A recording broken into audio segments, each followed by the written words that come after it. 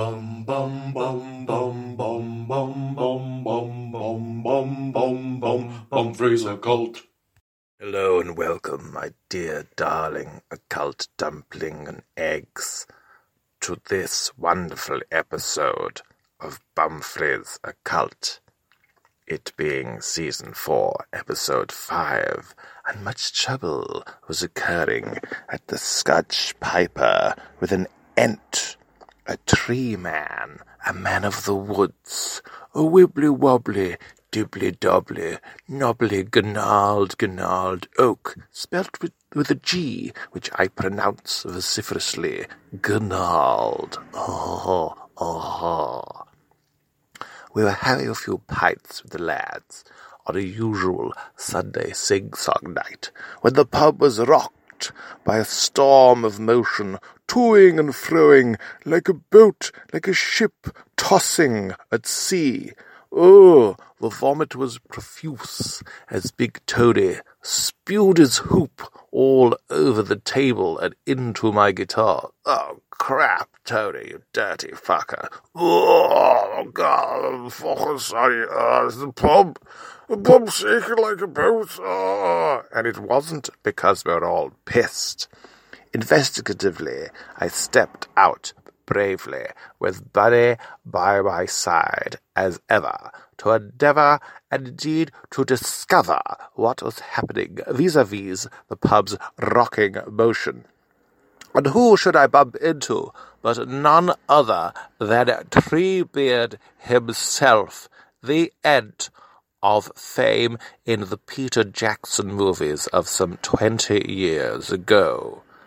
He was tall, knobbly, and he wasn't in a good mood. This pub, I want to plant my tree roots here. I'm very angry. I am Treebeard, the ant. I see. Let me introduce myself, Geoffrey Bumfrey, occult investigator extraordinaire. Yes, this is very ungallant of you, Treebeard. Can you explain your anger?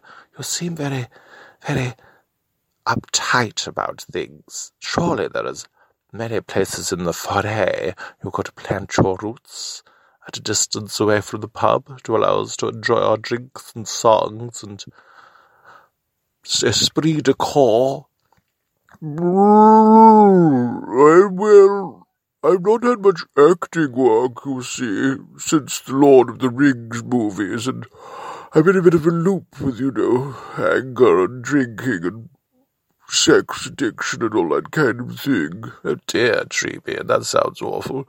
Yes, but I mean, the work just dried up, my agent stopped ringing, Peter Jackson stopped returning my calls, and once you've done Lord of the Rings, there's not much work for a huge fucking tree, I can't do light comedy, I just haven't got the range. All right.